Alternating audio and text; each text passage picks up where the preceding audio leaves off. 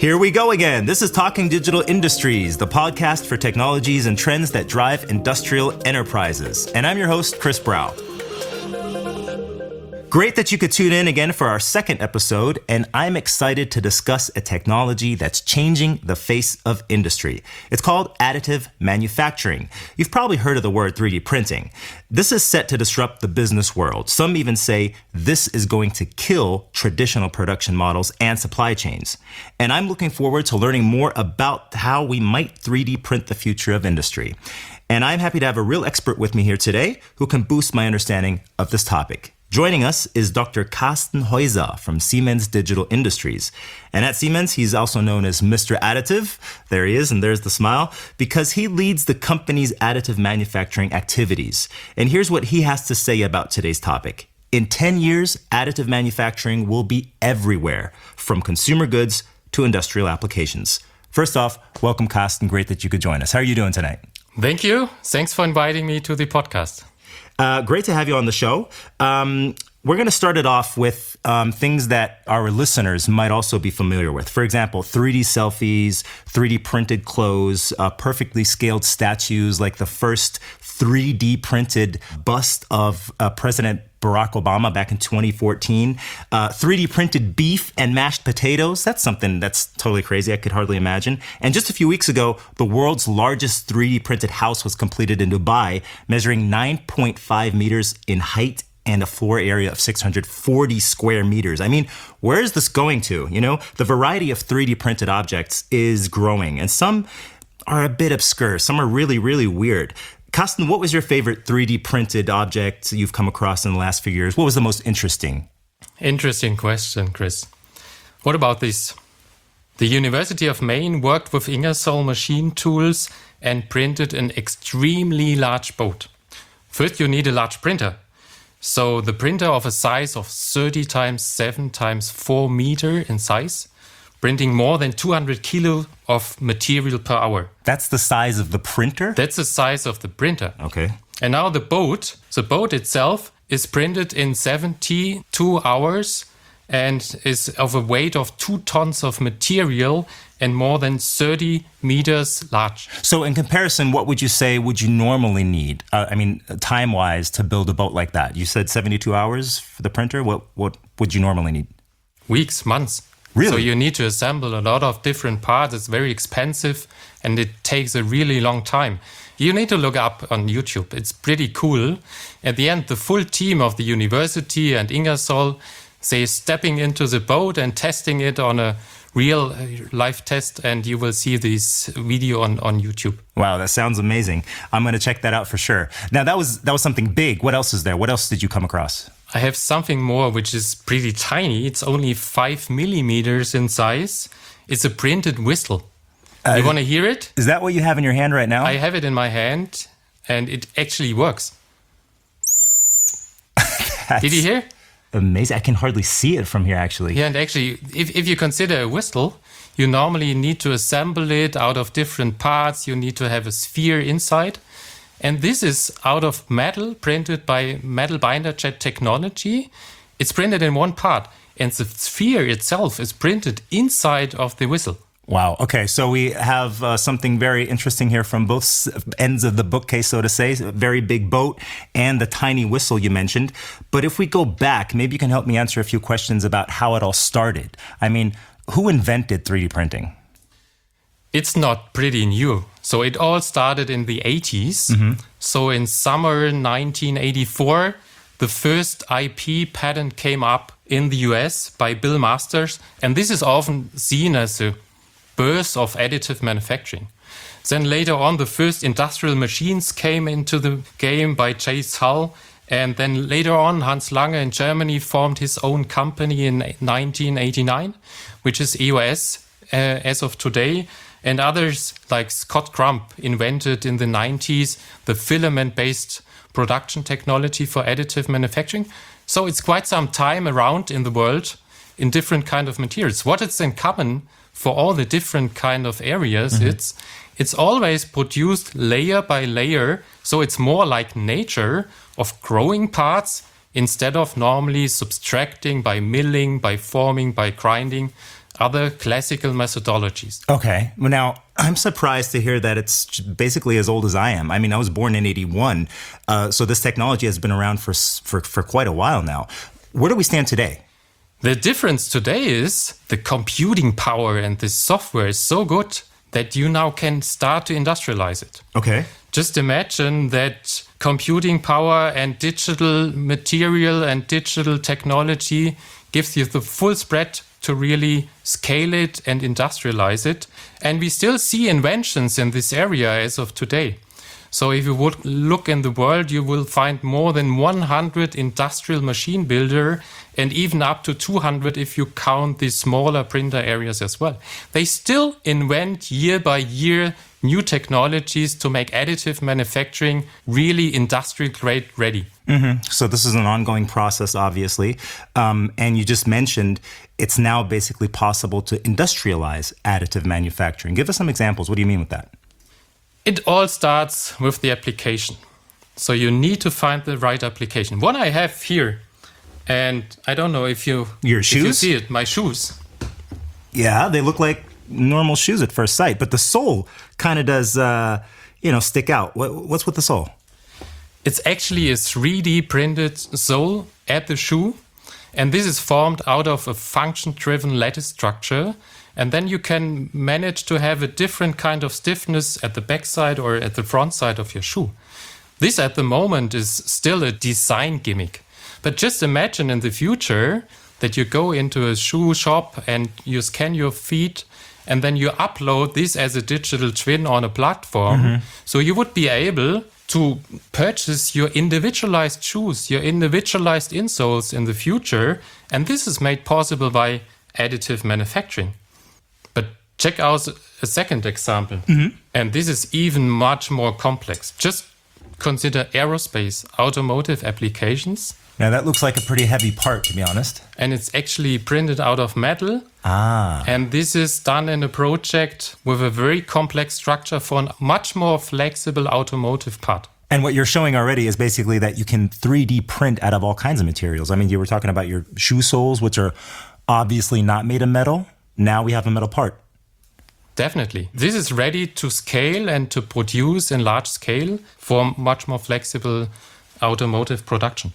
Now, it looks really complex, but if you say, like in your hypothesis from the beginning, in 10 years, additive manufacturing will be everywhere, is this really suitable for mass production, which is still a precondition for most industries, right? Yes, definitely. So you can do both. You can do small-scale individualized products and then do it on production at economic scale. Mm-hmm.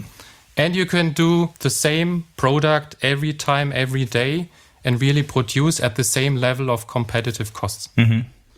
That's unique for additive manufacturing, since you need no tooling like injection molding technologies. However, you definitely will not kill and traditional manufacturing. You will augment traditional manufacturing by a full new area of technology with additive manufacturing, and this really offers new possibilities. Just take the journey how we started within Siemens more than 10 years ago. We started in our facility in Sweden by repairing gas burner tips. So, and then later on, we invented and we learned that we can build the whole gas burner by additive manufacturing. Now, on the one side, that's, of course, a certain area you're talking about here, the gas turbines, for example, and these big, massive parts. But there must be a different area also that you could mention.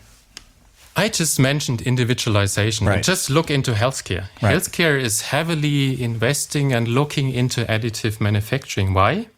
You have the ability to individualize parts at competitive costs. Mm-hmm. Just take orthesis.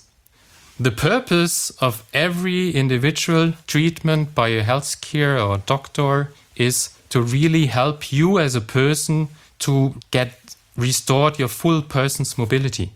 And this is often a challenge because it takes a lot of time, and with casting, forming, milling and different kind of technologies, you are pretty limited in the manufacturing ability. And here, additive comes into the play. Yeah, especially for highly individualized quality products like you just mentioned. And, I was thinking about this before we actually sat together here today. And I was wondering, how can you make it profitable on the one side, but also affordable for the end user, especially when we're talking about orthesis. Now, I spoke to Adrian Kepler from EOS, which is a German-based company specialized in optimizing additive tailored workflows, but also building machines to produce it. You want to hear what he said? Yes. Let's go for it. Together with partners, we have developed an automated scan-to-print interface where you take data, scan data, for example, coming from a CT or another scanning device, let's say data from a leg or an arm, and automatically convert that into a print file, which the EOS polymer printer can process. After the printing of the orthesis, the part will be automatically depowdered. That means that you split the powder raw material, which can be reused, and the printed part. The orthesis itself will be post-processed, for example, cleaned and colored before you do the final quality assurance. This whole workflow, so from design to final product, is digital and it's highly automated. All relevant data are captured and can be used for quality assurance purposes or for further optimization. So let me summarize. It's not about cool parts which you can print.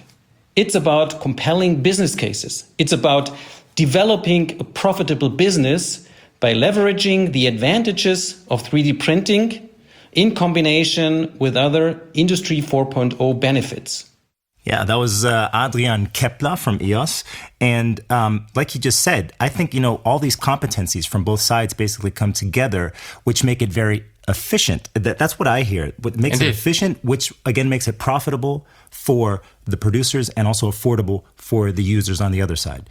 But I'd like to jump back to the materials just really quickly here, because what are they actually? I mean, I can't imagine that you can simply replace a traditional, steel part with a 3D printed one. Is that possible? Yeah, I already explained you about a lot of different materials by the parts I brought today. Mm-hmm.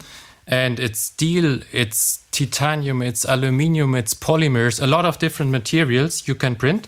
The only difference to the subtractive methodology is that you normally start with a kind of powder as a raw material in the process. And just imagine if you can digitally design a new material. Wait a minute, digital materials, how does that work? Just assume you have steel. You can have a steel which is harder, a steel which is softer, a steel which is weathering, a steel which is magnetic.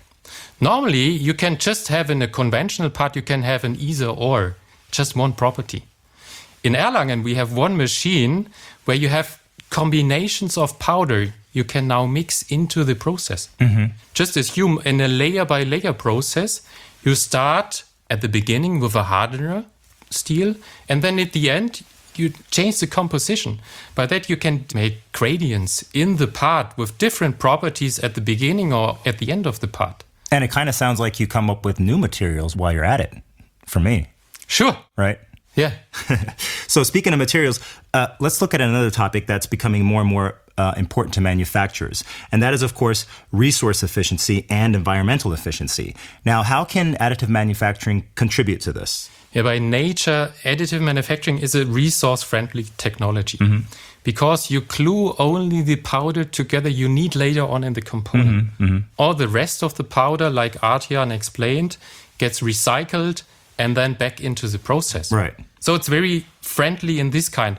However, you need to look from any kind of application on the full life cycle process, from producing the powder till the service and the use of the part. I want to explain you 3 examples here. Okay. Normally, these bionic designed additive parts have 40 to 60% lower weight. Oh, wow. So at least you need less material to produce the actual part. Just like the part you brought along with you, right? Just the part I brought with me. Right. Secondly, then you use the part in an application, maybe in aerospace, maybe in automotive, in different applications. If you have less weight, you need less energy consumption in operation of the aircraft. So this is a big impact while you use the part. And third is in the sales or in the aftermarket for service. Just assume how many spare parts we have in logistics centers all around the globe, just waiting some time that there's a break in a product, that you can replace it. And now, if you print the part when you need it and where you need it, you save logistics, you save energy, and this is much more efficient than storing hundreds, millions of spare parts you don't need at the time. Absolutely. So it affects the entire value chain, basically. Okay, understood. Now, one more question, though. What's your stake in all of this? I mean, is Siemens building industrial 3D printers right now? No, actually not. We're not producing 3D printers. We're producing hardware components like drives, like controllers, which makes 3D printers more efficient. So the 3D printer companies are our customers in this regard. Besides that, we are developing software for designing, like I showed before, and simulating the properties and the functions of these 3D printed objects. So there, our aim is first-time right printing, make it productive, efficient, and effective. So you're basically partnering with 3D printer end users, but also with the builders. That's right. And there, the word is co-creation, the technology with our partners. Okay, and I think you brought a piece along with you to show how a partnership or what came out of that partnership. And that is a piece, ladies and gentlemen, I know you can't see it, but I'm going to try to describe this as a piece that looked like you just left it on the stove somehow. It looks like it's melted, and it's not supposed to look like that, but it is. It's actually a part out of an HP printer. Okay. And just imagine a printer is as efficient as you cool the print head. And normally this is with turbulence and cooling behavior not optimized. And this fancy part here looks like this by purpose. Right. So actually it was not designed by an engineer, it was designed by our software, and the software optimized the full behavior of the part based on the optimized flow through this inlet into the printer. By that, you can improve the flow by 22%. What is the result? Wow. The printer can print faster. And that's how a 3D printer is enabled to be more efficient with a 3D printed part. And we also spoke to one of our partners, with Philip Jung from HP, who wanted to be with us today to explain how to collaborate in this field, but unfortunately he couldn't make it. But he left a voice message for us to provide some details, so let's tune into that. Hi, this is Philip Jung, and I lead the vertical markets and end-to-end solutions team for HP's 3D printing business. We're bringing together HP's unique 3D printing and data platform with Siemens' digital industrial offerings to make new industrial designs possible. And to demonstrate the power of the combined solution, we started with our own 3D printer, redesigning a duct system. Injection molding requires the manufacturing of 6 parts that are assembled into one duct. Using the power of HP 3D printing and Siemens software, we were able to redesign and manufacture this duct as one part, resulting in 30% lower cost and at the same time increase efficiency by more than 20%. Obviously, we're quite excited about it, and from now on, the printer is printing itself, so to say. And we're now going beyond this to take fluid management to other industries like automotive. Think about cooling system for batteries in electric vehicles, for example, and to bring new applications like lightweighting and energy absorption to the market. So think about innovative seat and shoe design that enhances performance. So that was Philip Jung from HP. Carsten, what are your comments on that? I just want to add an invitation to you. Okay. So you're invited to Erlangen. In Erlangen, we have an Additive Manufacturing Experience Center. All right. And there, everything like Philip and myself explained, we have live installed. Well, hey, do you have coffee? Sure, we have coffee as well. Well, then I'll be there for sure. But I mean, besides the coffee, of course, the topic is interesting. Well, any new technology, as you just mentioned, also brings the need for new investments, right? So in times of economic volatility, it's not that easy though, is it? It always needs to have a thorough thought business case for additive manufacturing. It may be that you invest in your designer to make these fancy designs I just showed you. Then there are others in the industry having printers. They are looking for having others to use their capacity. Now take this additive manufacturing network. This really solves this issue.